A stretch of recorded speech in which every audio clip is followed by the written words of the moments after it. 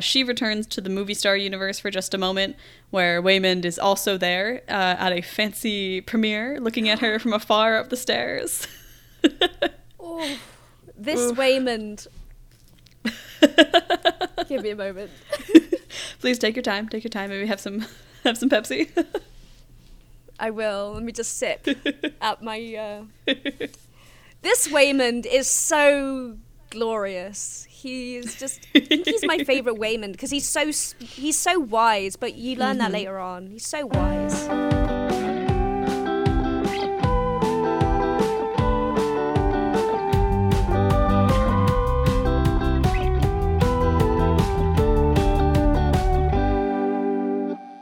Hello and welcome to Moviestruck, a podcast about movies and the people who watch them. I'm your host, Sophia Ricciardi, and I am joined today by taco tuber Kez. Kez, welcome to the show.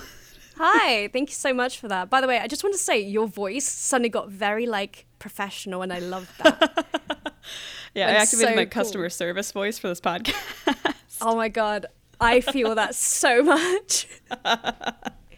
Anytime working for a customer, hello, how can I help you?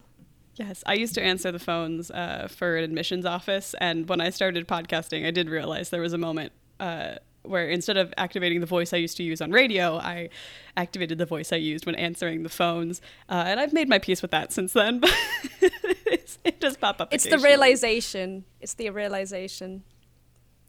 Indeed. But Kez, I'm so excited to have you on the show. We met at VidCon a few months ago, and I have to ask you the question that I ask everyone at the top of the show. Why did we watch Everything Everywhere All at Once? Everything Everywhere All at Once. So, it's just a brilliant piece of cinema. Brilliant piece of cinema. It's gorgeous. I made a video on it a while ago, and I'm looking at the script, and it says, a flipping great chaotic piece of cinema and needs to be appreciated. It does. I want to put the little disclaimer at the top of this episode that there is no feasible way for me to summarize this in any way that will capture a small percentage of just how good this movie is to watch and look at. So if you haven't seen it and you're on the fence, go watch it, then come back to this episode and enjoy the discourse because, oh my gosh, this movie is gorgeous. It's intense. There's so many layers of interconnecting things. Everything kind of makes sense once you start watching it, but you have to watch it all the way through first, and then you can kind of contemplate on what it means, if that makes sense. But great piece of cinema though. Yeah, it really does leave you it leaves you thinking, for lack of a better descriptor.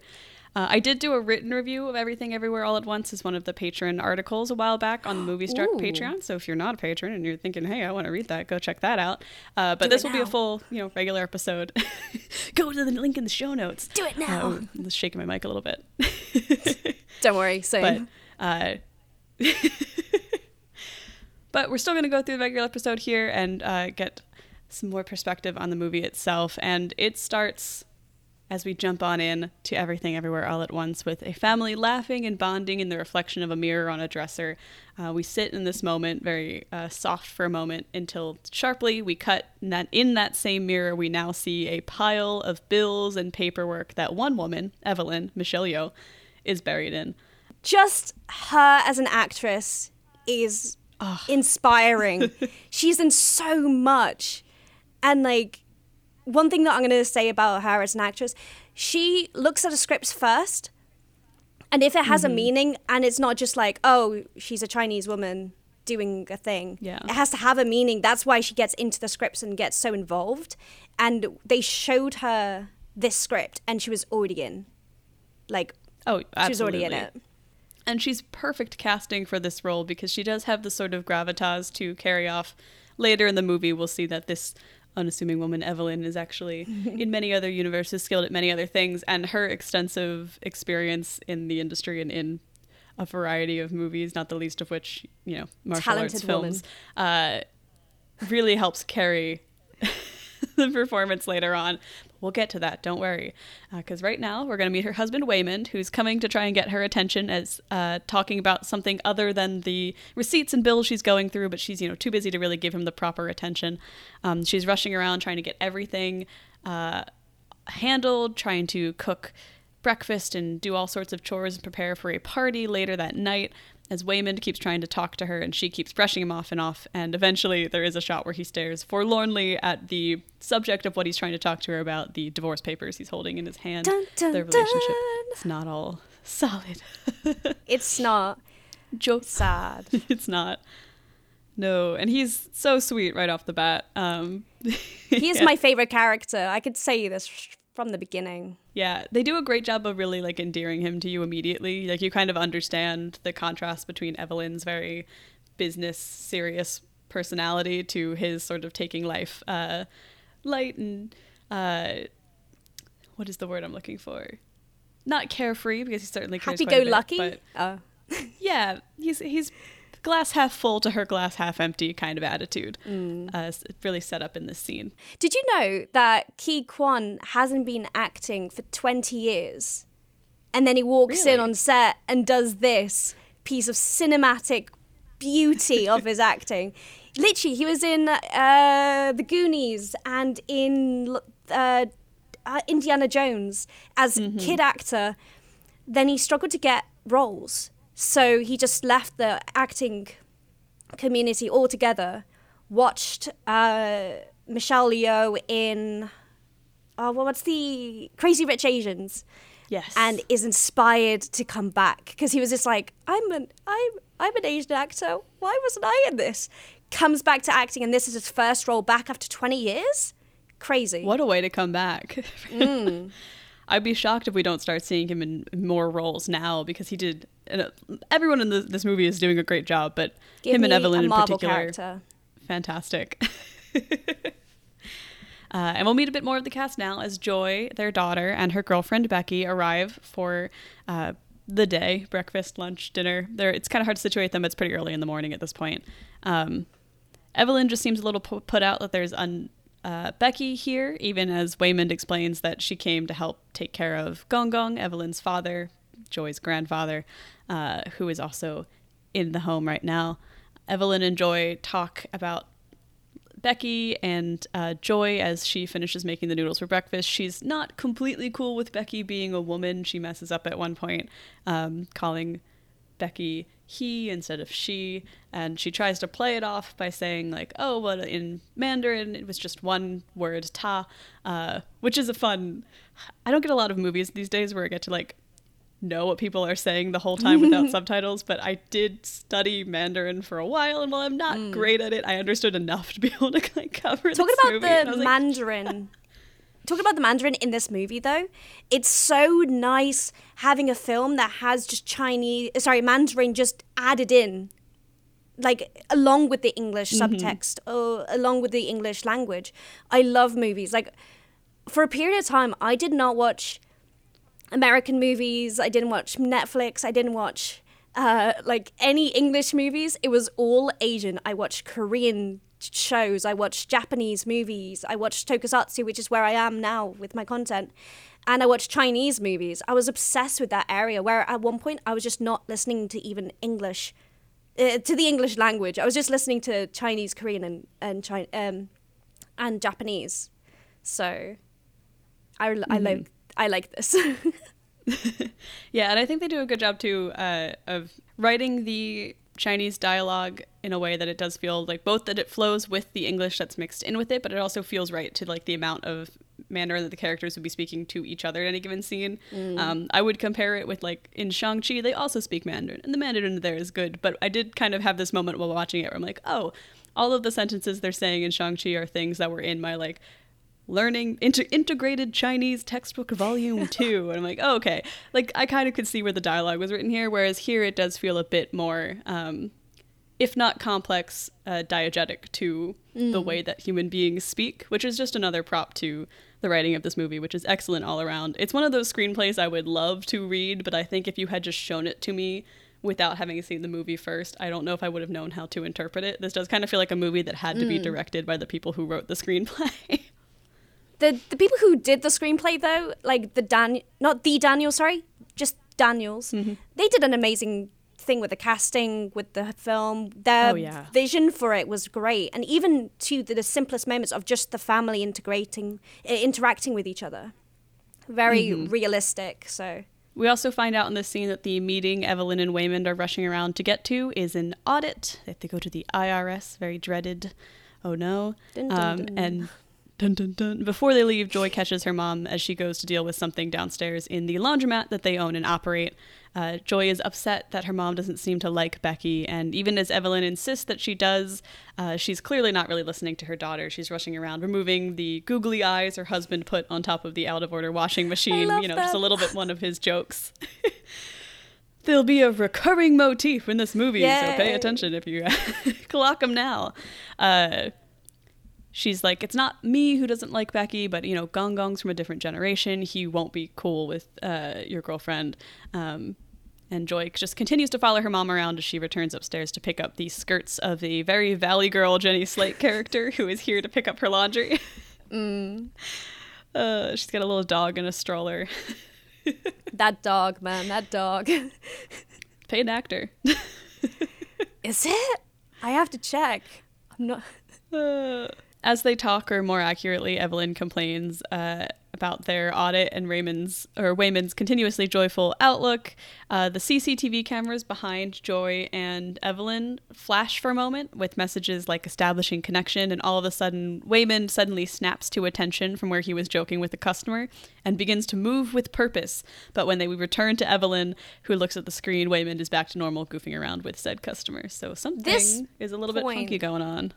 Was so just brilliantly done. I loved the fact that they just kind of had that shake of the camera and then you just saw it. I loved how also you'll see this through the movie, but Michelle's character does not see her husband in a good light, really, for most of the movie. Sees him as a bumbling idiot, and then suddenly when he does change, she doesn't see it straight away, but it's just really well done. Sorry. I'm going to say that the whole way through because it's just a brilliant film.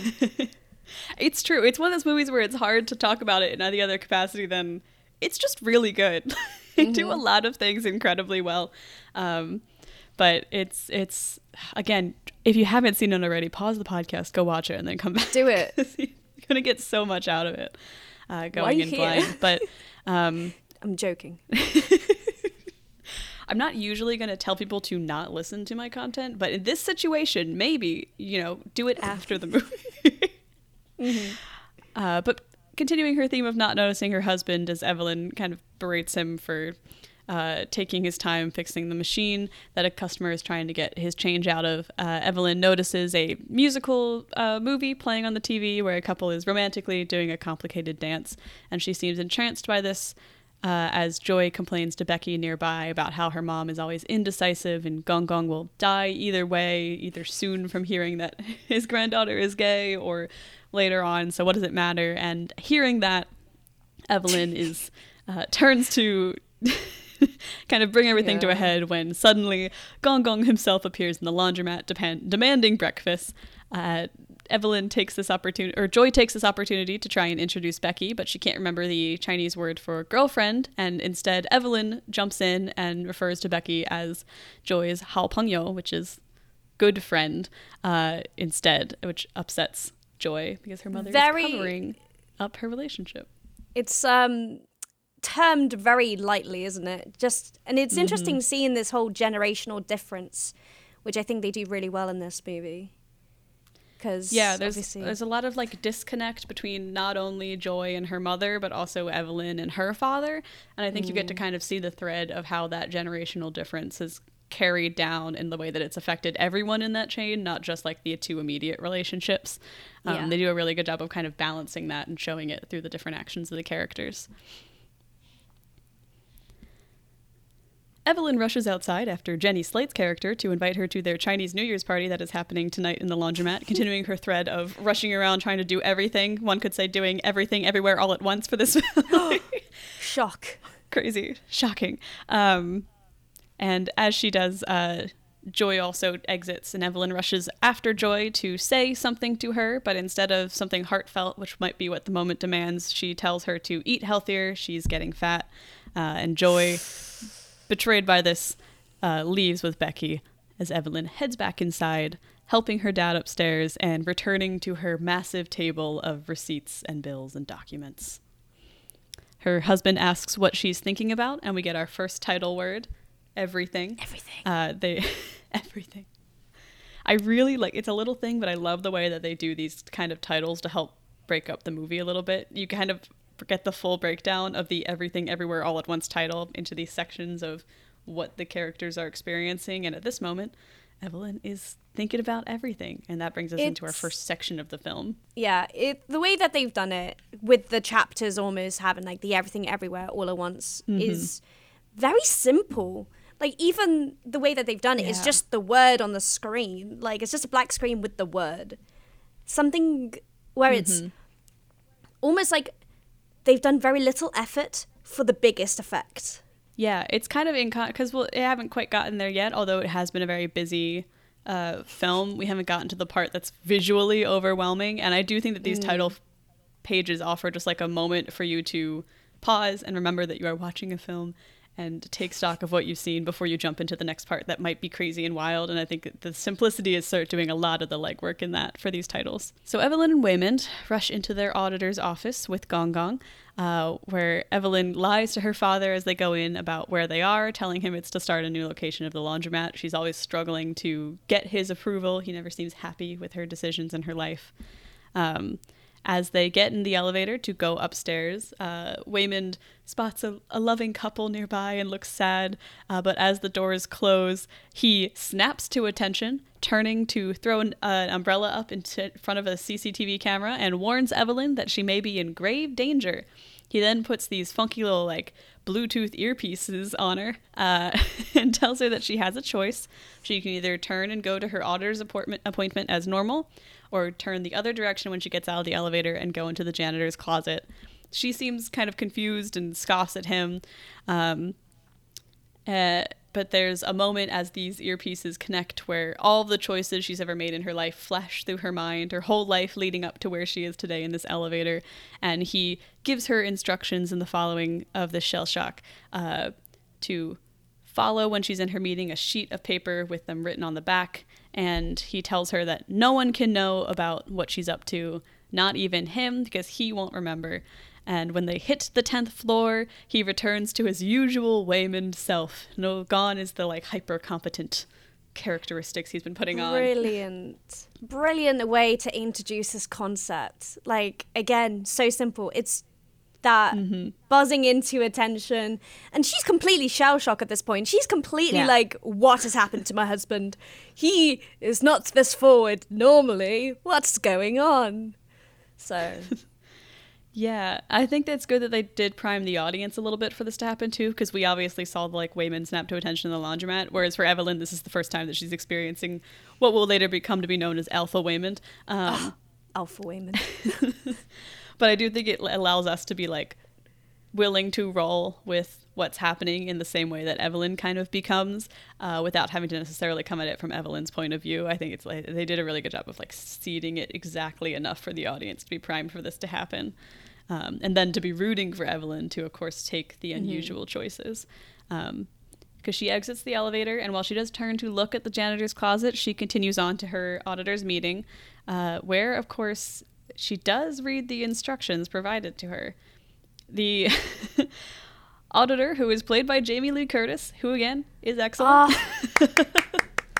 Just a clap to her. Okay, we'll talk about her character later, like as we go, but she was incredible in this movie, and her filmography, stellar. It took me an embarrassingly long time into watching this movie to realize it was Jamie Lee Curtis the first time I saw it. She's just that good at really getting into the character. I was like, no, that's Deirdre the auditor. Talking about getting into a character, though, I did a lot of research into this movie when I first made my video on it, and funny enough, when they were talking about Jamie Lee Curtis, they mentioned how she came to the studio with ways to make a character more realistic. So she bloated out her tummy, she slumped over, she added the brace to her wrist, she added the watch to the brace, she added the glasses on the string. She added all this stuff to her character that wasn't necessarily there to begin with. She added it in to make her character feel more realistic, feel like Deirdre, this auditor, and to make her a bit more grotesque. But just the attention to the detail, incredible. Oh yeah, consummate professional right there. Like that's what you get when you bring Jamie Lee Curtis in to play an auditor. And she's perturbed that they've listed a karaoke machine as a business expense, and kind of continues to go on and on about Evelyn's many side interests. But as she's sort of going through this more rote discussion of their finances, Evelyn begins to follow the list of actions provided by Alpha Waymond, switching her shoes to the wrong feet. She closes her eyes and imagines she's in the janitor's closet, and as she does so, her earpieces power on, and Evelyn is transported to the janitor's closet. But also, she's still at the meeting? Wait, how is that possible? It's getting trippy. She's many places at once. Not quite everywhere yet, but we'll get there. Don't worry. The Alpha Waymond in the closet tells her to go into autopilot in the other universe, the meeting universe, and explains that he's a different universe's Waymond, and in his universe, a great evil has taken over, and he's been jumping to different universes one after the other to find the Evelyn that can stop this great evil, and it has led him to her. She tries to be like, oh, no, I don't have time for this. I gotta find someone else. But when she's pulled back into the audit meeting, the auditor then goes back to acting like nothing is wrong and explains that the ups and downs of their life in these numbers do not look good. So things are falling apart on the one side as her attention is divided between these two places. What a terrible time to lose your concentration, though. Like, what a terrible time. Too many places to be.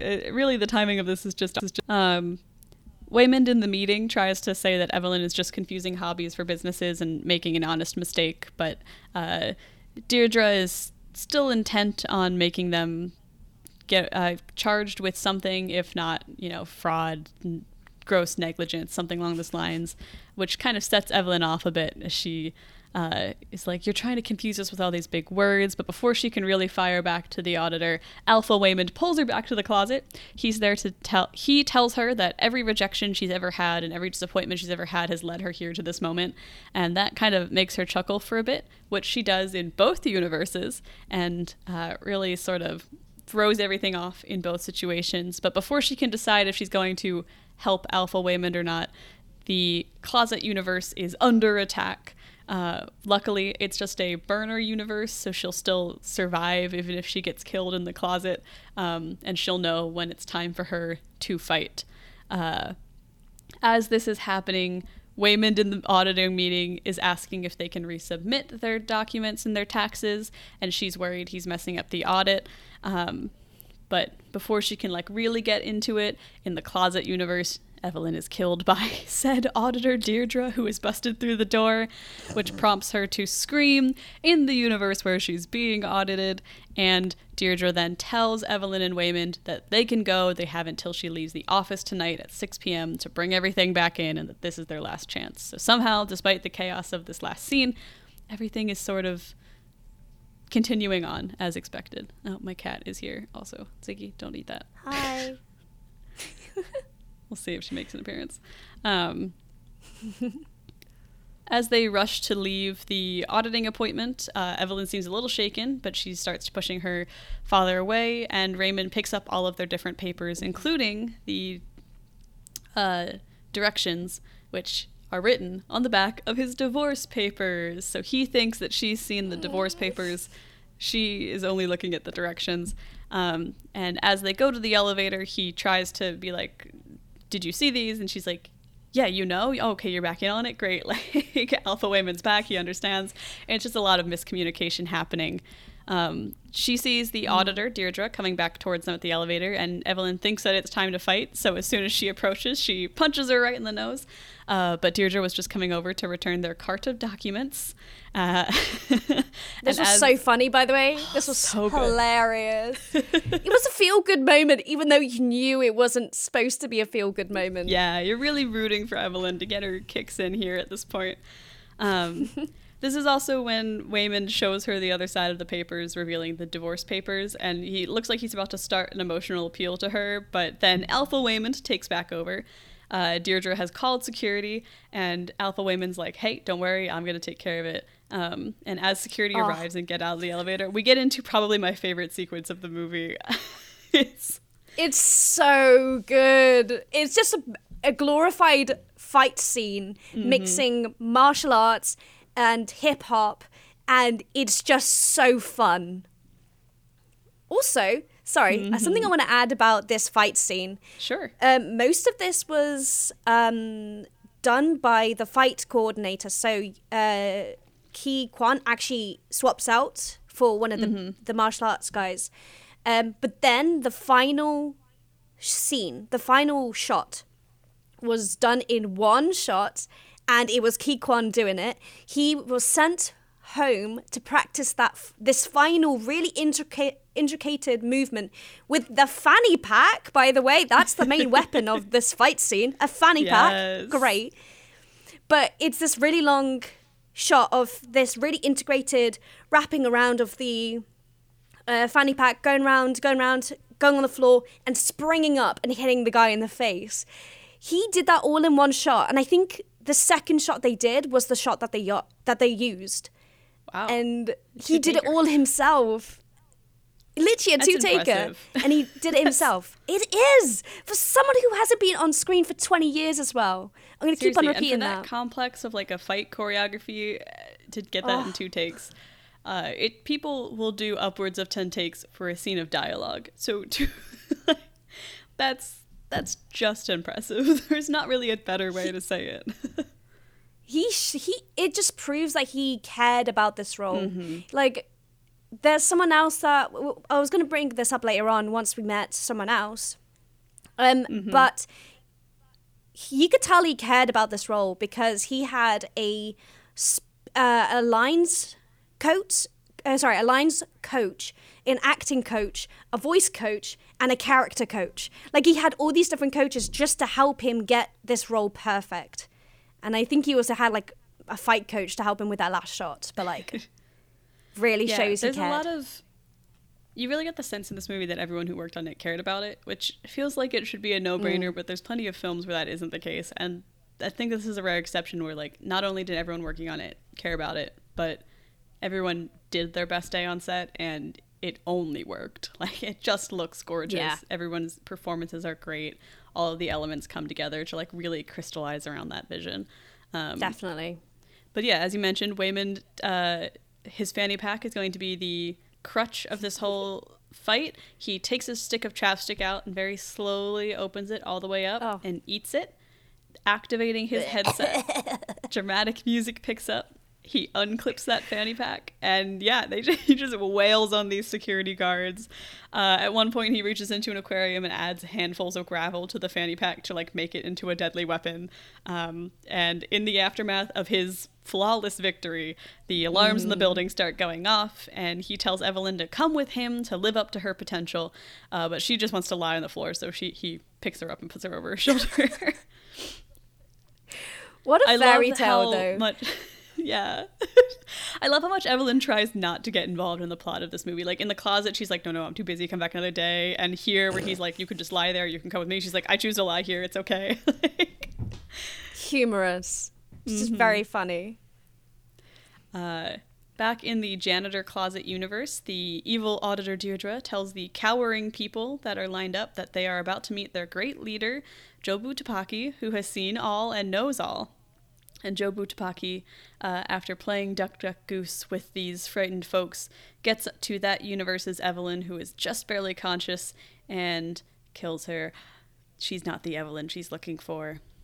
They flip universes until the Jobu Tupaki is a hooded hoodie-wearing person at a bar who is seeing the news of the tax building assault that her parents are in, sitting next to Becky, who's like, isn't that where your parents are? And when she gets up and exits the bar, we see that the hoodie-wearing person is Joy. Joy is Jobu Tupaki. What could it mean?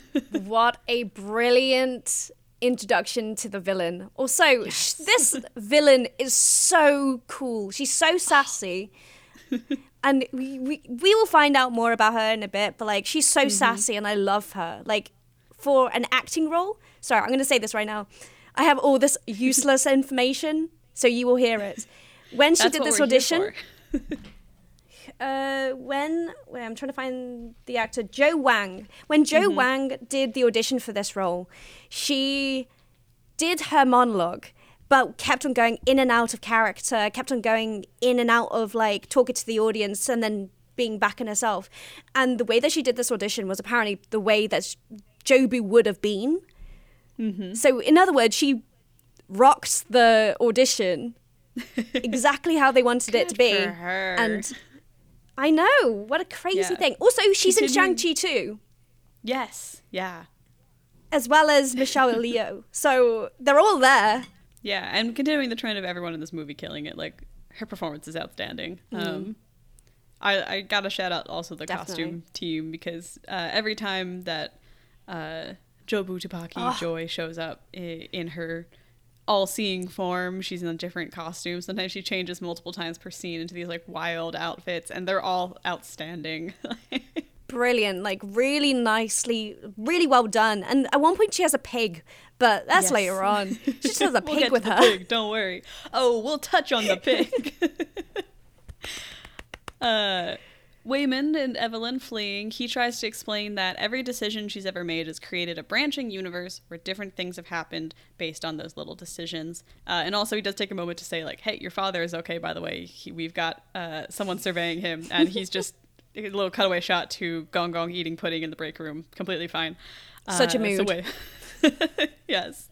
So he continues. Evelyn's universe is surrounded by slight variations, and the farther away from your universe you go, the more different it is from where you are. He's from the Alphaverse, the first universe to make contact with the others, and in his universe, Evelyn was a brilliant scientist who discovered a way to temporarily link universal consciousness with each other and gain their skills. So what is called verse jumping, which is going to be how everyone gains abilities in this movie.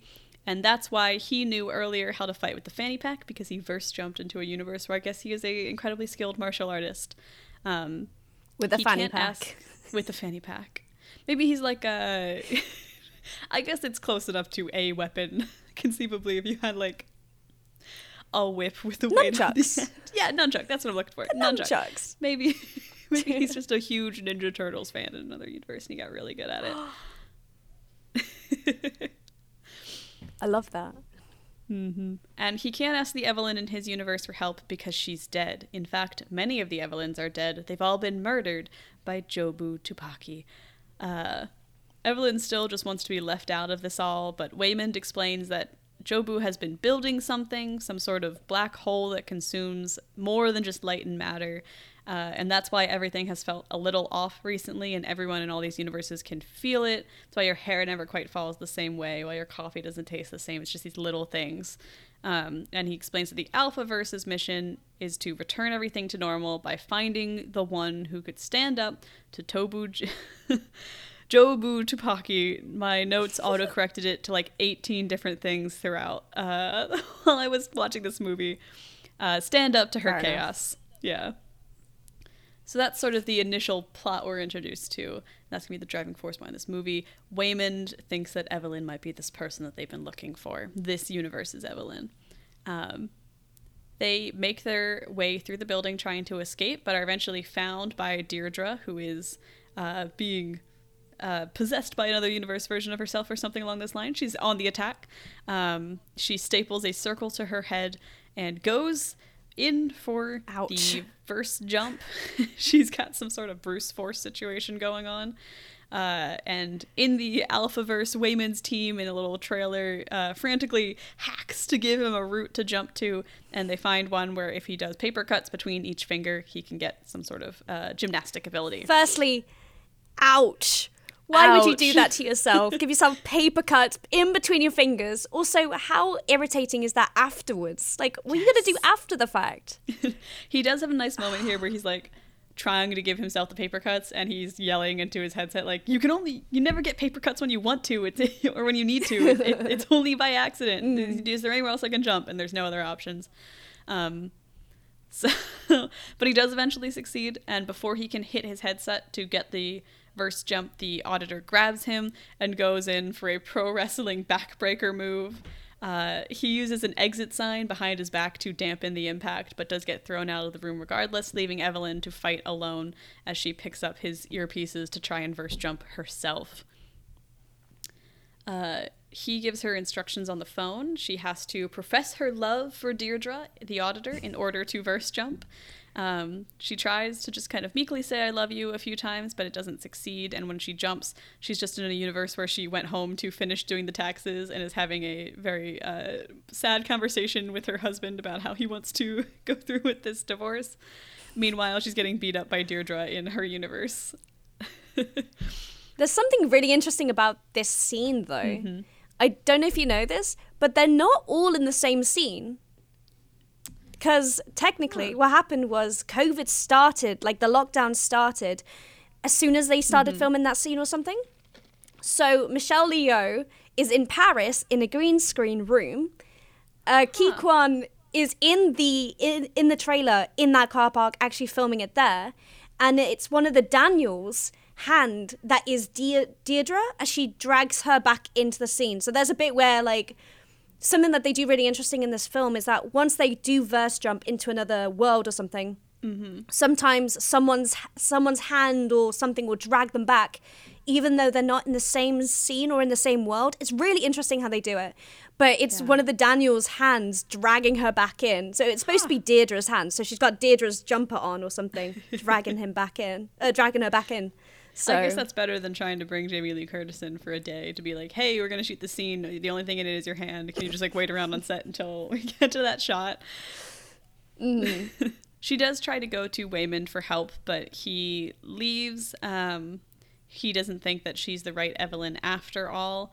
And so she's left only with her regular Waymond. In the go home and do taxes universe, Waymond is upset with her because he thinks she would be happier if they had never gotten married. And before she can answer, as you mentioned, Deirdre's hand pulls her back into the tax office universe where Evelyn finally, moments before getting kneed in the face by a Deirdre who has jumped off of a staircase and is about to perform another wrestling move on her, succeeds at saying I love you. This stunt by Jamie Lee Curtis, though, is actually her doing it. She is on strings. Like, she said, I want to do a stunt myself. And this was her stunt that she actually did herself. They did a couple tests without her. And then when it came to actually filming the actual scene, she did it herself. She jumped off and did like the thing. She was on strings. Like very traditional, old-timey martial arts filming. Like, just incredible. The way that she was just like, I want to do a stunt. It's just so inspiring. Wire work feels like one of those things that while, a little dangerous as any stunt is going to be, it does feel like something that I desperately would want to do at least once, just to try, I want to fly through the air like in Crouching Tiger, Hidden Dragon. So I can't fault Jamie for amazing. That. We've all been there. There's like actual behind the scenes stuff where you just see her swinging on the strings, like going towards her with a knee. Yes. Very funny to see it in normal time, but seeing it in slow motion, this moment was incredible. So incredible. And it's this moment that it gives Evelyn the chance to actually say I love you and successfully verse jump, jumping to a universe where she didn't marry Waymond, she didn't leave her home with him, and instead learned martial arts, becoming a master fighter and eventually a master martial arts action movie star, which is not that far off from Michelle Yeoh's storied career. It's just her. Yeah. It's part of where the casting of this really kind of helps a lot. Because at no point am I doubting that Evelyn could have gained these skills. I'm like, yeah, that's Michelle Yeoh. Of course she is a talented martial artist. I think that there is a bit where it's going through like all of the different decisions that she does in this scene where it eventually is that she's a martial art film star. Yeah. And there are some shots of her on the red carpet for Crazy Rich Asians. And I think it's actually her, which is just really, really fun moment because they're actually able to use her actual past in this film. So almost it's like, not exactly like her bibliography or whatever, but it touches on every part of her life. Yeah, which this is quite is the nice. kind of role that, like, a young actor could never have really pulled off because you do sort of need that real life gravitas and, like, lived experience, not only for the filmmakers to then be able to use in the movie, which itself is a very cool Easter egg, but also just to, like, be able to have this experience of wondering, like, what if your decisions had led you to a different path. I think only an older actor could really pull that off. Yeah. I think about that all the time right now. Like, what if I did this? What if I did that? And I think this movie, well, we'll talk about it later on, but this movie really touches on that question of what if. Indeed. And what if Evelyn had martial arts ability? Because now she does. And with this new skill, she is able to repel Deirdre without much power, without much effort in another very slick action scene. All of the fight choreography in this movie is great. They don't fall into the trap of, like, too cutty action. They really, like, let it all breathe, which is a very classic, like, cinematography style you see in a lot of very traditional martial arts films. Yeah. So I'm glad that they, like, took that influence and really ran with it. Evelyn is shaken. She saw life without Wayland, and it was beautiful. And she's like, I should have listened to my father all those years ago, and says that out loud to Waymond, who seems a little hurt. But before he can respond, he's taken over by Alpha Waymond once again. And once more, they're on the move through the IRS building. Firstly, how cheeky. This man comes in, messes up your life, makes you a criminal, then leaves, and then you have to deal with the repercussions of it. Cheeky man. Waymond, they kind of duck into a conference room, and Waymond tells her to eat a bagel. You gotta, keep your system up and running. And she ponders going back to live in some of the other universes, and Waymond is like, no. If you do more than just acquire, like, one skill from one verse jump, you could die, or worse, your, like, mind could melt. Like, it's like a jug with cracks in it, and if you have too many cracks, it's just gonna go crazy, and we don't want that. And Evelyn's like, you know what, enough. I need more details on what's happening from you. None of this, like, or worse nonsense. So Waymond explains that in the Alphaverse, they trained many young minds to verse jump, but they had one special potential that Evelyn pushed beyond her limits. It was joy, and her mind was fractured so far that now her mind experiences every world, every possibility at the same time. As a consequence of this, she's lost any sense of morality and belief in objective truth, and she's the one looking for Evelyn. So we get our final confirmation that Joy is the villain hopping through these many verses in this movie. She's experiencing everything everywhere all at once. Ta-da! It's the movie. To be honest, though, the way that they incorporate, like, the villain of Jobu Tupaki and how she was actually her daughter in this universe, is kind of like the generational trauma of trying too hard and pushing your children not to be what you think they could be, but not necessarily what they want to be, and it pushes them way too far. And in a way, I kind of feel for Jobu. I feel for Joy. Yeah. I do.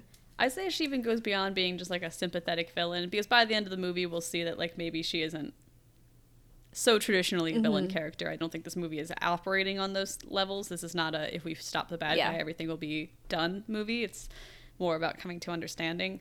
And like you said, the kind of allegory of Joy is the villain is that Evelyn has to learn why Joy has become this villainous character, and maybe her role in that happening, which does feed back into that loop of generational trauma. Really, and at this point, it does sort of play up, like, oh, villain going through a murdering spree of Evelyn's. We gotta stop the villain. And as the movie continues, we'll see how maybe there's some more complexity to that relationship and where this is going. Waymond also confirms with Evelyn that she's not the wrong one. Her earlier performance changed his mind, and she returns to the movie star universe for just a moment, where Waymond is also there at a fancy premiere, looking at her from afar up the stairs. Oh, this Waymond. Give me a moment. Please take your time. Take your time. Maybe have some Pepsi. I will. Let me just sip at my. This Waymond is so glorious. He is just. I think he's my favorite Waymond because he's so wise. But you learn that later on. He's so wise. Yeah, he's so wise, and I do love that. As we'll see later on, he is still Waymond. Like he seems to be better at verbalizing his philosophy, but he is living his life the same way that the other Waymonds are. And as they reunite in this universe, he explains that he saw a billboard with her face on it and wondered if sometimes she remembers him. And they have a little moment before, boom, we're back in the auditing universe. It gets very confusing. It does. Yes, this is where the disclaimer of there's no way for me to summarize this movie in any sort of like coherent fashion kind of starts to come in, because we're going to be jumping between universes quite a bit. There will be times in the summary where I will not call out that we are jumping to another universe because the conversation is fluid throughout. Again, watch the movie. But they return to the audit universe where Evelyn and Waymond are being arrested, and Waymond's connection to the Alphaverse is knocked out. But before they can be taken from the building, someone arrives. It's Joy, dressed as Elvis walking, you guessed it guys, the pig. It's here, it's back. The pig comes back! Oh, such a cute pig. Yep. The security officers all try to, stop her from continuing, but as she sort of monologues with them, she just busts out of her handcuffs and begins her own action sequence of sorts, where she turns them into glitter and fills them with bubbles and all sorts of like crazy effects as she bends this universe to her will and any effect that she chooses, easily getting and through uses, the guards. A specific weapon. Yes. Can I say it on here? Yeah, you can say it. She uses a dildo. No, 2 dildos. Mm-hmm. Like massive nunchucks. Ones. Like nunchucks. And you know what? They prove effective because she easily gets through the security guards as Evelyn watches and tries to flee with Waymond, dragging him on the ground. But Evelyn kind of realizes in this moment, watching her daughter murder all of these security guards with ease, that Joy is the great evil that Waymond was talking about. Waymond warns her not to engage. Joy can't be reasoned with, and Evelyn instead immediately engages with Jobu Tupaki. Because why not? Of course. She's mad. She's like, hey, it's your fault that my daughter in my universe gets tattoos, drops out of college, likes girls, and that sets Jobu Tupaki off. She's like, really? In this universe, you're still hung up on me being gay? And Evelyn tries to jump to a fighting universe, but instead she goes off the map, unable to guide herself, and ends up in a universe where everyone has hot dogs instead of fingers. It's exactly what it sounds like. Everyone has hot dogs instead of fingers. She's watching the musical from earlier in the laundromat, and they're dancing with the hot dog fingers. And also in this universe, she's married to Deirdre, not Waymond. So when she said, I love you, it's actually true in some universe. In some universe. A jump like this off map would have fried most people's minds, but she's okay if freaked out a bit. And Evelyn asks Joy what she wants from her. She's like, Joy explains, like, why don't I help you open up your mind? And does little finger tricks to give her like a visor essentially to look through, and shows her the bagel. Joy explains that she got bored one day and put everything onto a bagel. Not only your usual toppings and seasonings, but every help wanted ad, every lizards have existed. Every single thing in the entire universe and every other universe is on this bagel. Hopes and dreams. Yes. And it all collapsed in on itself and became the truth, which to her is nothing matters. Evelyn is a little bit shocked by this. She's like, no, you couldn't possibly believe that, but Joy does. She's been sucked into a bagel, which I'm sure you've all heard that at this point. The movie's been out for a minute. Evelyn is about to be sucked into said bagel until her father rolls in and smacks Joy out of the way by just sign language. Mario Kart. Oh, it's smashes Gong Gong. into her. It's not just any Gong Gong too. It's Alpha Gong Gong, who has roused Waymond, and they all start to flee the office building. Apparently, Alpha Gong Gong is really the one in charge here because he is unhappy with their performance. And the way that he wakes him up, the way that Waymond is woken up is literally by smelling his shoe. Yeah. Or something like that. It's like implying smelling salts, but he only has a shoe on him, so I guess he's just got really sticky feet. I don't know.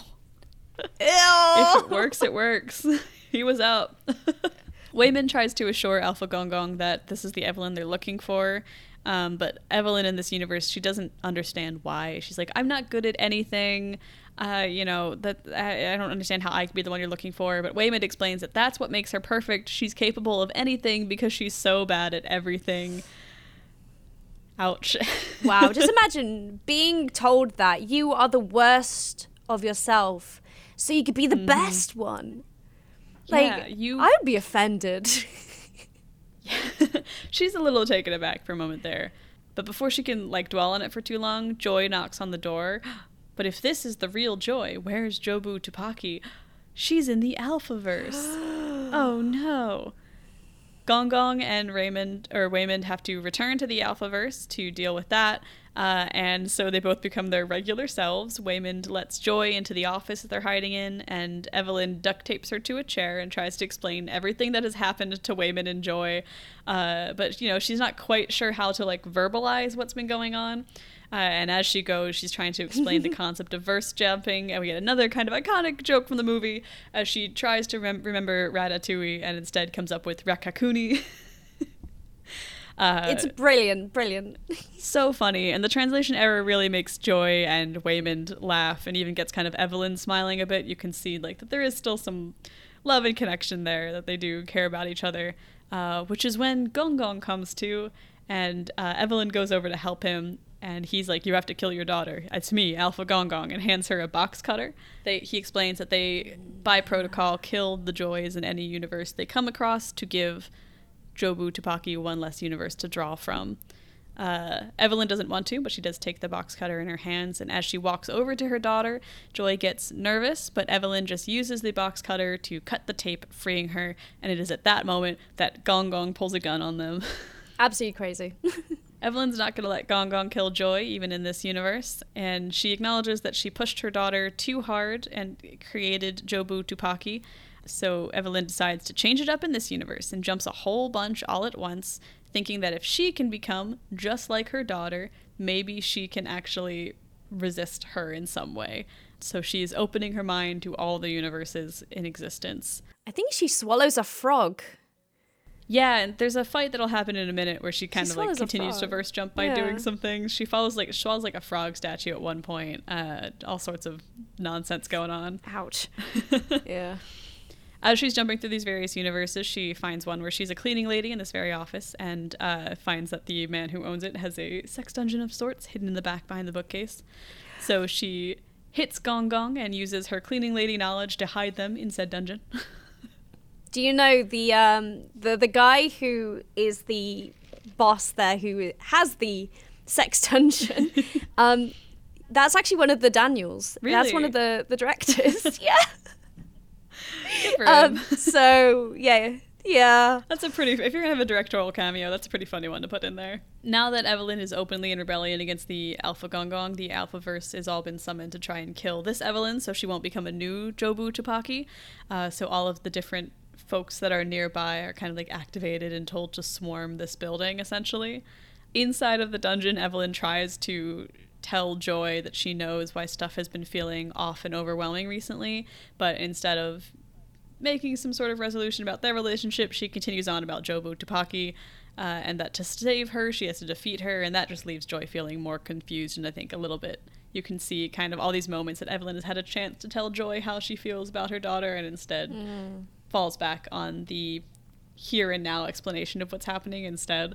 The various Alphaversers gather outside of the door, and Evelyn finds a new jump path, this one to a world where she is a singer with increased lung capacity.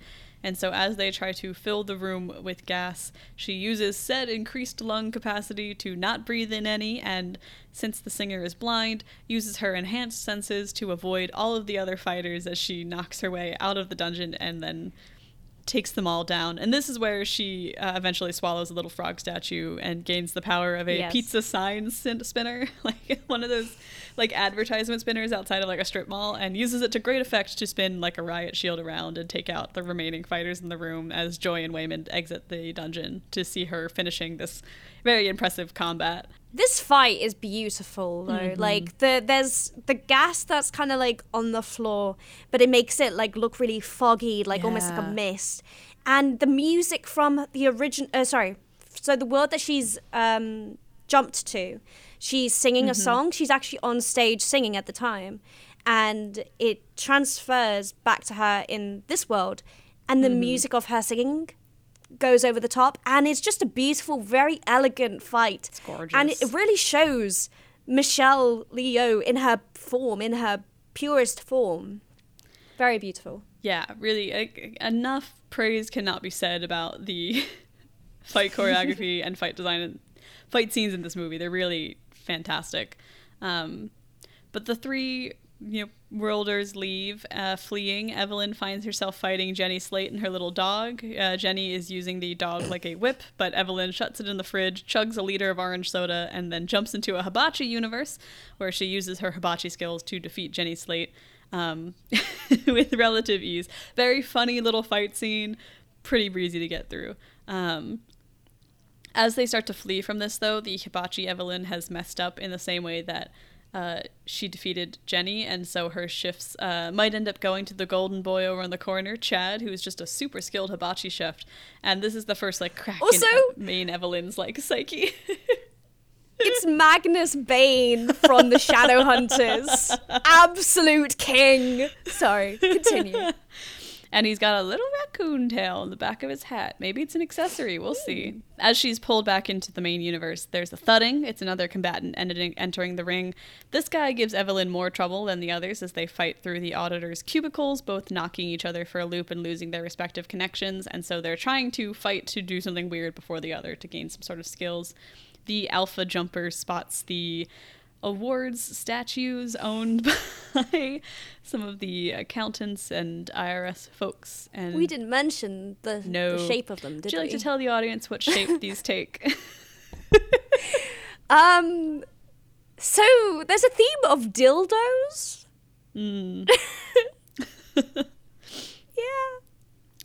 Yeah, but the trophies are all dildo shaped. Yeah. Big ones, small ones. He's trying to put it up his butt. Evelyn realizes this. Also, Joy and Waymond, who are watching, realize this, and they all sort of are fighting to keep him from doing so.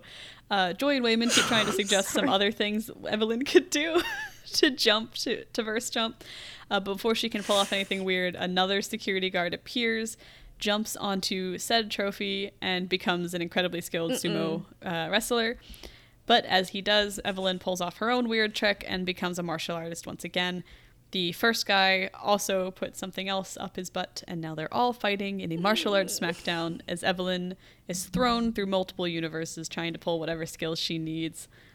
Eventually, there's a shot where one guy goes jumping over her and the other tries to sweep the legs, and in that moment she is able to remove both objects from their butts, removing their verse jump ability. Multi-talented. As she does, Gong Gong comes out of nowhere and traps Evelyn, trying to blow them both up with a grenade, but she jumps into a universe where she has mastered the art of Pinky Kung Fu, and again, breaks free. More fighting, always very stylish. This movie really understands how to do good action.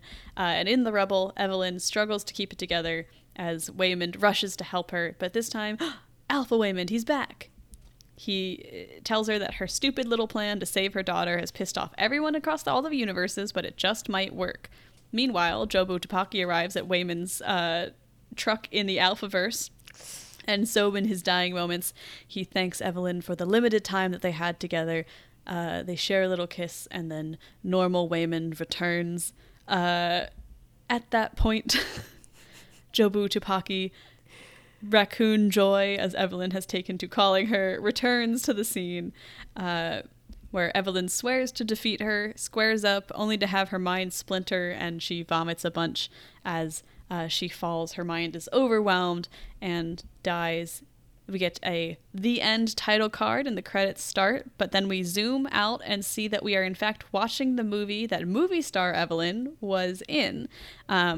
Movie star Evelyn rushes out of the screening searching for her daughter, which is something she begins to do in every universe, including one where she rushes into a kitchen and sees Chad with Rakakuni, who is controlling him. The greatest, like, little addition, little Easter egg ever, I little think. B-plot. Not even a B-plot, like a C, F plot. Z plot. Yeah. There's a lot of plots in this movie, and somehow they all seem to be perfectly fine-tuned.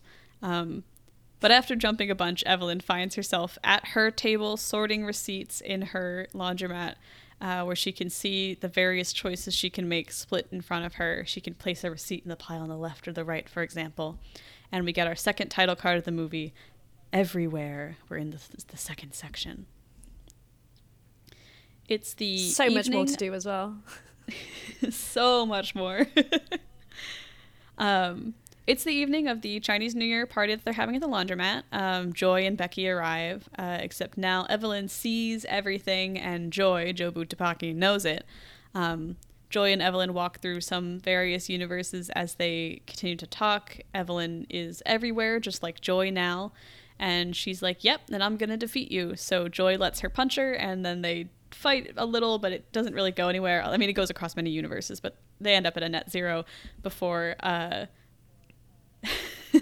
Joy like lays back in the couch as Wayman comes into the normal universe, and he's like, what's going on? But they both talk him down, and he goes back to setting up for the party, reminding Evelyn to take their tax documents to the auditors before Deirdre goes home for the day.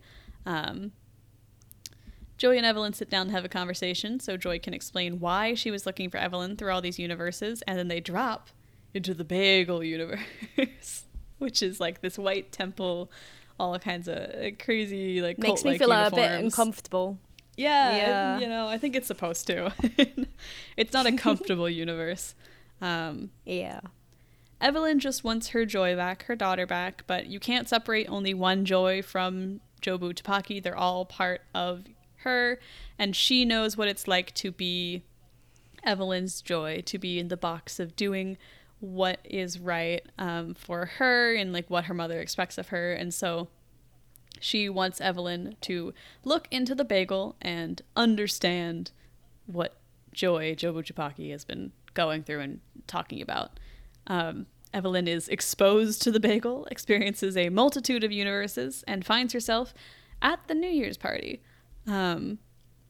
There, Joy watches and explains that she wasn't looking for Evelyn to kill her. She was looking for someone who could see the same things that she, Jobu Tupaki, sees and feel what she feels.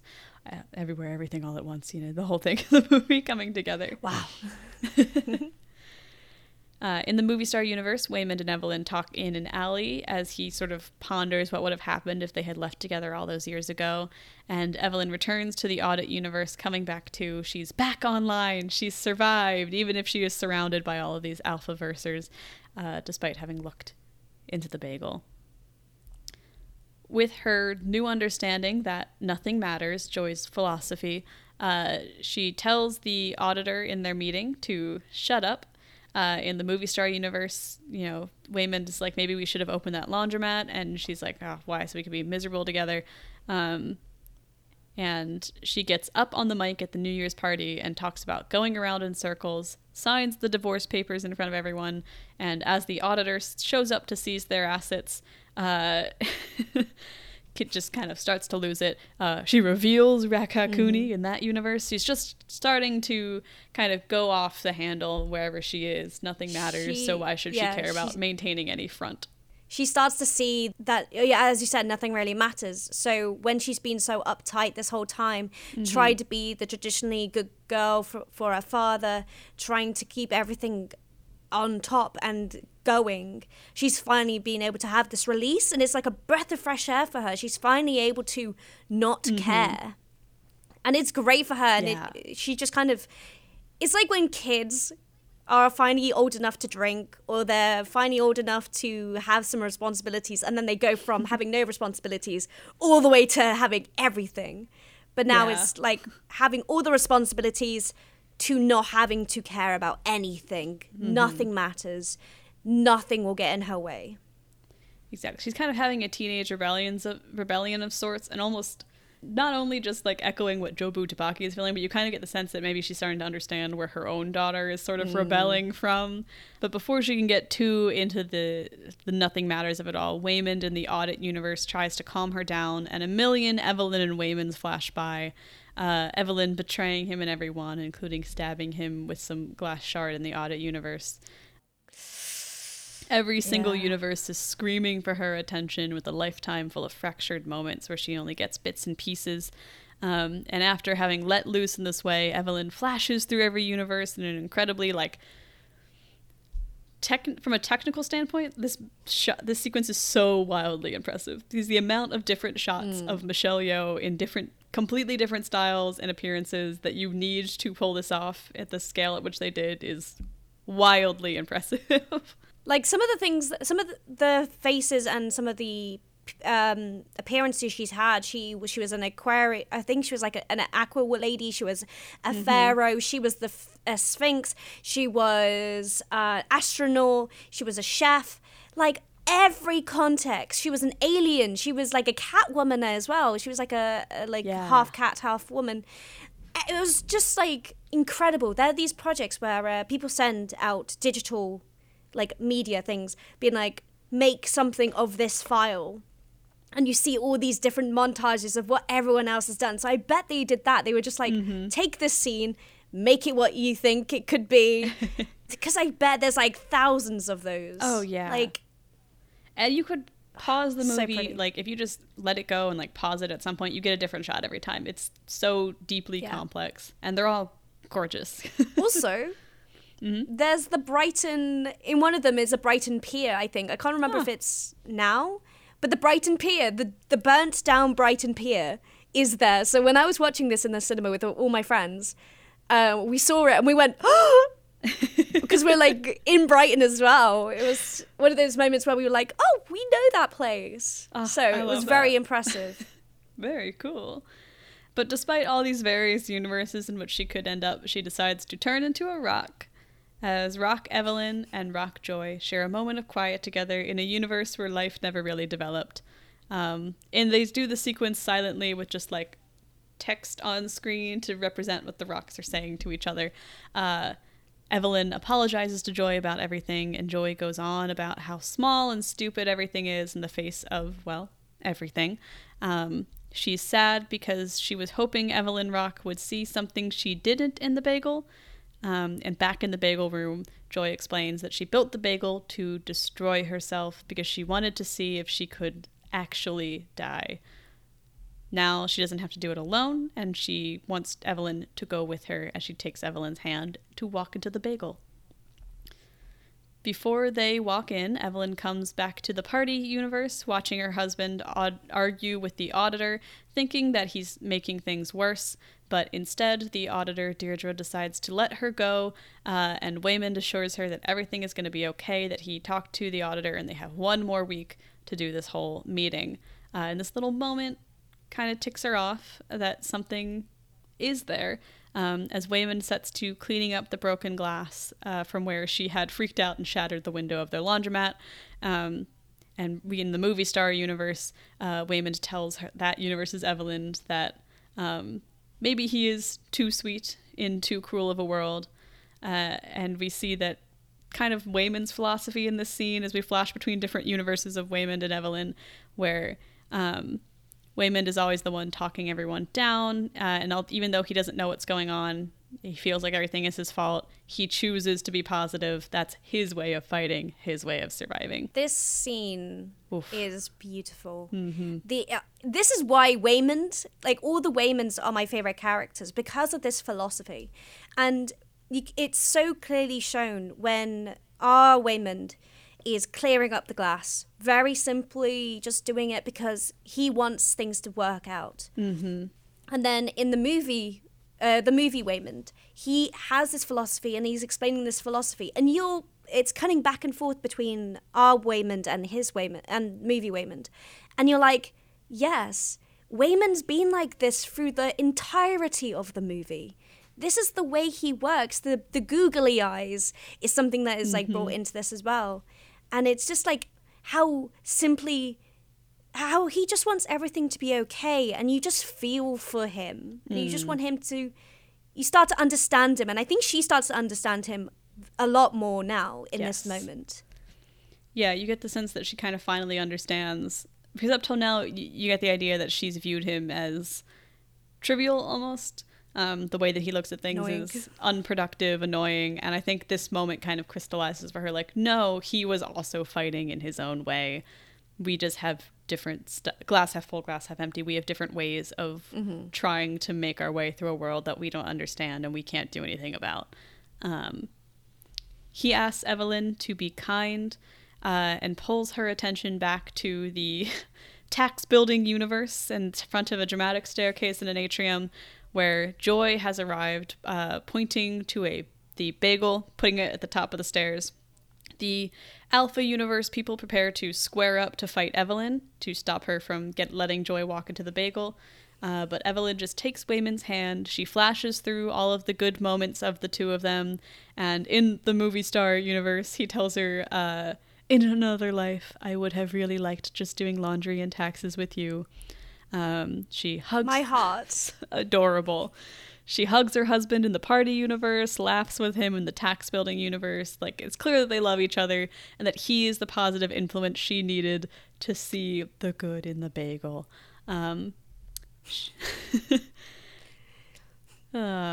She unclenches her fist, and Joy pulls her back into the plot, quite literally, reaching across and pulling her through universes. Now, back in the tax building, the bagel has started to suck in everything around it, and Joy is going to it, but Evelyn can't let that happen and steps in her way. Before she can get up there, though, she has to fight all the alphas, although Waymond begs her to stop fighting. And so Joy is able to just step right over her as the alphas all hold Evelyn down. The auditor Deirdre goes to take out Evelyn with another flying jump from Jamie Lee Curtis, but as she swings with her, I think it's like the blade part of like a paper cutting machine or something like that. Like a slicer, right? Yeah. Yeah. Outside of the party universe, the auditor Deirdre is sitting there as Evelyn and her talk about their divorce situations and how lovable bitches like them make the world go round. Evelyn remembers the hot dog universe, and she's like, you aren't unlovable, and pulls her into a hug in every universe. Evelyn is going to fight like Waymond against all these alpha universers. They all go to attack Evelyn at this point, who is now reconciled with Deirdre, and she stops a bullet fired at them, turning it from a bullet into a googly eye that she puts on her forehead, the opposite of the bagel. It's the white with the black in the center instead. I've never noticed that. Like, throughout this whole film, there are so many references to circles and to bagels and to things like that. And that was something I was going to reference earlier, but I forgot. There's so many references to circles and stuff. I completely didn't realize that the googly eyes was an extra thing. It was the reverse bagel. Yeah. It's Waymond's kind of the opposite of that nothing matters, right? Like if the bagel philosophy is nothing matters, so we should just be bitter about it, Waymond's philosophy is, well, nothing matters, so we should do our best with it. And that's what the googly eyes represent. In my mind, I mean, I didn't make this film, I can't speak to that, but... No, it makes sense. It makes sense that could be... Well, if it is Waymond's... Yeah, it's a contrast. If that is Waymond's signature move or signature logo, if you could say, Like, it makes more sense that it would be the reverse of the bagel, where you should care because everyone needs to be kind. Aww. No, women.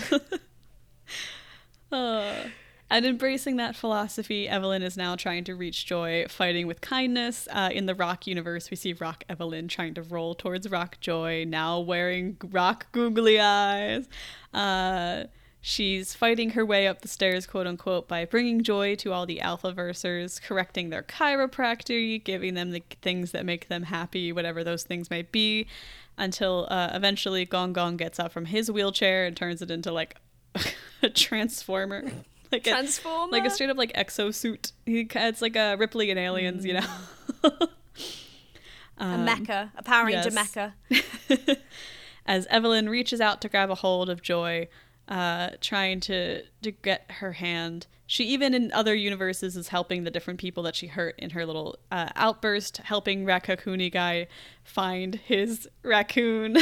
The moment you all needed to see Rakakuni come back. We have to know Rakakuni is okay. Yeah. Joy approaches the bagel as Alpha Gong Gong intercepts, and in the party universe, Gong Gong says that Evelyn isn't his daughter, as Robot Gong Gong tries to squeeze Evelyn, and the sadness kind of creeps in until eventually she finally confronts her father, saying that, you know, even if he let her go, she's not going to do the same for her daughter. She's going to break this cycle of generational trauma however she can. And she, in a moment of boldness, introduces Gong Gong to Becky and introduces her as Joy's girlfriend, which causes Joy to run off, Evelyn going after her into the parking lot as Alpha Gong Gong lets go of Evelyn in the audit building universe, letting her continue to try and catch Joy. A real feel-good moment. Real feel-good moment. And there is a shot in here somewhere where we see Gong Gong and Becky kind of like getting along a little bit. So, you know, you get the sense that like it's not a total wash. There's some care still there. Evelyn rushes to catch Joy, grabbing her moments before she rushes into the bagel, and standing before it, they square up to fight. Joy squares up to fight, I should say, and Evelyn squares up to hug with some really neat little choreography of like arms opening after all the warm-up poses.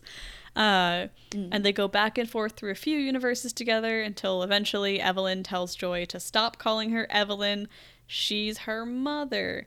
And with that, she pulls Joy away from the bagel. They flash to the party universe, and in the parking lot, Joy yells at her mother to stop. She's tired. She doesn't want to hurt anymore.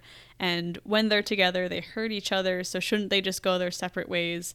Shouldn't you just let me go? And in the moment, Evelyn agrees. She lets go.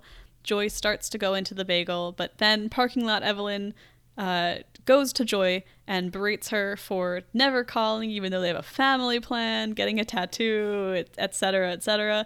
Why would she want to be here with her? It doesn't make any sense, but maybe there is something that explains why Joy went looking for her through all these universes and why Evelyn always wants to be here with her, even if it doesn't make sense. This moment is so raw. It's very touching. It's a really raw. Yeah. I cried. Yeah, absolutely. Many times. It was even the second time, like I knew it was coming, and I'm like, oh, get the tissues ready. It really like it doesn't sound like me and my mum, but like you have those moments with the people you love. Yeah. You always have those moments where there's like that miscommunication. You don't necessarily always understand each other, but as they work out, like they are family, they'll always be there for each other, even if you have to go through several minutes of a bit of traumatic jump versing to get there.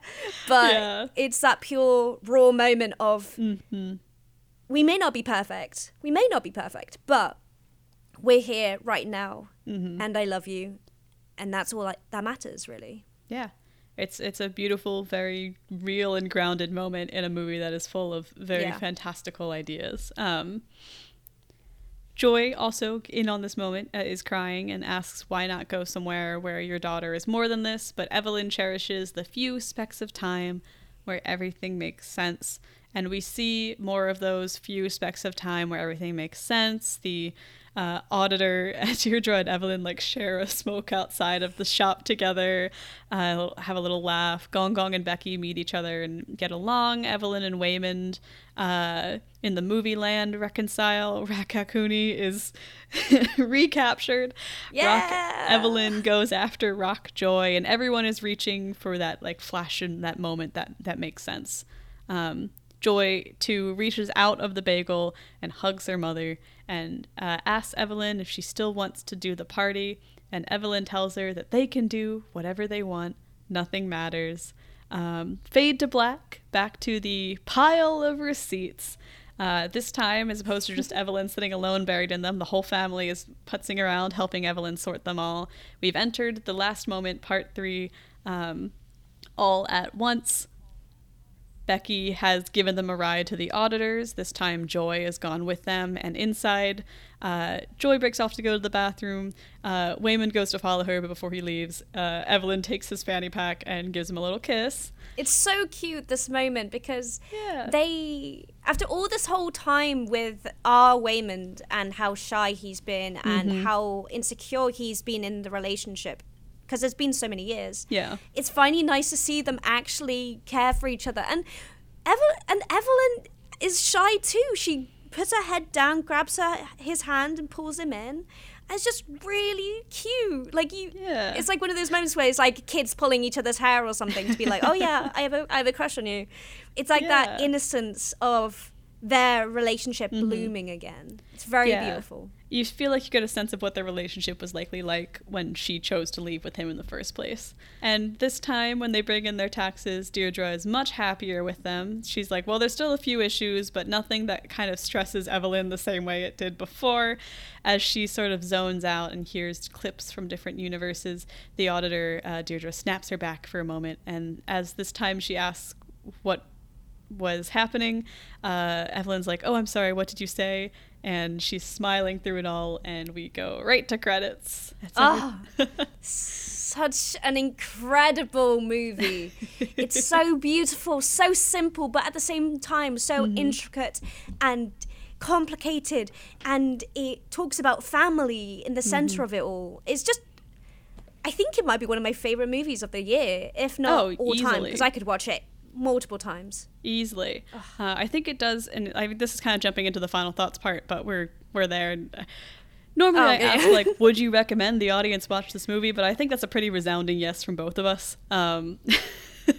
You should watch this movie. It's fantastic. But I think something that it does exceptionally well, and the reason that it succeeds in the way that it does, is it's not just an innovative kind of sci-fi concept that's well executed, but at the core of this movie is like a very grounded, real story about a family struggling and finding that love for each other again. Despite any dressing around that part of the story is told incredibly well. And so no matter like how complex the verse jumping gets or how many different universes we see, there is still this incredibly tight, realistic thread to grab onto and to follow, and that like emotionally pulls you through the whole movie. It's just masterfully done. And not to like knock the sci-fi parts, because they're also fantastic. Like, verse jumping is such a cool concept. I think they execute it really well. You're never like unclear about how the logistics of anything works. You know exactly how much information you need to, and it looks visually stunning. The fight choreography is awesome. The cinematography is great. I could go off about the costumes for hours. It's just like, there's nothing to point to and be like, I think they could have improved that, because I really do think everyone in this movie did their best day on set. Yeah, no, definitely. Like, one thing I want to just add is that the cast is so brilliant. It's just brilliant. Like, even with Evelyn and the way that they wrote Evelyn's, the character of Evelyn, she is not a superhero. She's not a model. She's not a martial art movie star. She is just a mother in the simplest terms. Not a very good one at the beginning, but by the end, she's learned to accept her history and learn from her past so she can go forward with her future with her daughter. And it's just, in its purest form, a family movie. And as you said, along with the sci-fi and the futuristic elements to it, it starts very simple. And I think it surprises many people, because you go in and you're just like, oh, it's a family suffering with going to an auditor's place. And then suddenly it just surprises you with all these little snippets of... don't even know how to explain it sometimes, because this movie is so intricate with everything in it, all at once. Yes. Title's very accurate. Sorry. No, I think they do an incredible job, too, of, like, as much as they are jumping to these different settings and snippets, using ones that, while they might seem funny or like a joke at first, like with the hot dog hands universe, pulling that all together to kind of feed into the core plot that they're pulling us through, because again, that like hot dog's hands ends up being how Evelyn and Deirdre are able to connect, because that universe has a moment of like connection for them, even if it's a little silly. So they do a really good job of like selecting where they're pulling from, even if they are showing us glimpses of all these different places. The ones that they choose to focus on, they're very selective with. Yeah, there's no like loose strings at the end. Is that the right phrase? There's no loose strings at the end. Loose threads. There's no loose threads at the end of this movie. Which is so satisfying, because you always find when you have a movie, there's always like loose threads or things aren't really explained. And with the sci-fi element, you don't need to explain it. You just kind of accept it and go, yeah, that's how it works, and enjoy the film for what it is. Yeah, so exactly. It's fantastic. There's not enough good things I could say about this movie. But I think on that note, we've decided definitively that if you've made it through this much of the podcast, you really should hit pause, go back and watch go watch the movie and then come back here. Or just finish it up and watch the movie. Either way, watch Everything Everywhere All at Once if you haven't seen it. Even if you already have, go revisit it. But Kez, thank you so much for joining me today. This was a blast. If our listeners want to hear more from you, where can they find you? I'm Kezza-Henshin on YouTube. As you said before, I do tokusatsu content, so I talk Power Rangers and Super Sentai. So if that's something you like, find me at Kezza-Henshin on YouTube. But also, watch and listen to this podcast. Listen to it. It's incredible. Watch it now. Listen to all the other episodes. And also, the way that you went through the whole movie, and I think you did the movie synopsis pretty well. So claps to you. Thank you. This was, I've done a few of these synopses now, but this movie was one of the harder ones to synopsize. Not because it is hard to follow in any way, but just as there's so much happening. But I'm really glad you picked it, because it's just so wonderful to revisit and talk about. But definitely check out. Sorry. Oh. No, I was just going to say that when you asked me to be on this podcast, you were like, choose a film. And I was just like, well, there's this film, and there's this film. And Daz was just like, what about Everything Everywhere All at Once? You really like that film. And I was just like, it's happening. I don't care. This is the film we're going to talk about now. Perfect. No other films will fit it. Absolutely. Yeah, sorry. Yeah, no, I've because his content is great. If you guys enjoyed this podcast, enjoyed hearing from her, you should definitely check it out. Watch the reaction video that me and the OSP crew were in. That's great. Your editing was awesome on that. But that'll all be linked in the show notes below. You can check her out. Kez, thank you again for joining me today. This was a blast. And I'm off to verse jump to a universe where I'm not a podcaster. Maybe someone's gonna verse jump here because they need to do some morning announcements or something, but either way, this podcast is coming to an end. We'll catch you all on a future episode, and thanks for listening. Bye.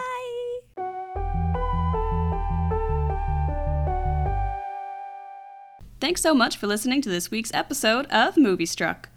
We'll be back on December 12th with another thrilling installment, but if you miss us before then, feel free to email us at moviestruckpod@gmail.com. If you enjoyed the show, please rate us and leave a review on your preferred podcast platform. And if you really enjoyed the show, consider becoming a patron for access to bonus monthly movie reviews that are selected by patrons, a exclusive Morbius episode that'll be patron exclusive for another month, and more cool content, as well as exclusive Discord channel access. You can find links to all that and my guest Kez's content in the show notes below, and thank you for listening. I'd like to give a special thank you to all the patrons who joined us in October. It's because of you guys that this podcast is possible, and I really appreciate all of your support. So thank you to Nicole Gray, the narrator, Emma Turner, Piggly Poops, Tara Carpenter, Oliver Speck, L.R., Madeline Mason, Paul Panther, Sebastian Milan, and Andrew Boggs. Thanks, guys, to you and everyone else who is supporting the podcast on Patreon. You help my cat, who is very noisily attempting to attack the wheel of a suitcase right now. Keep the lights on. Thanks for listening.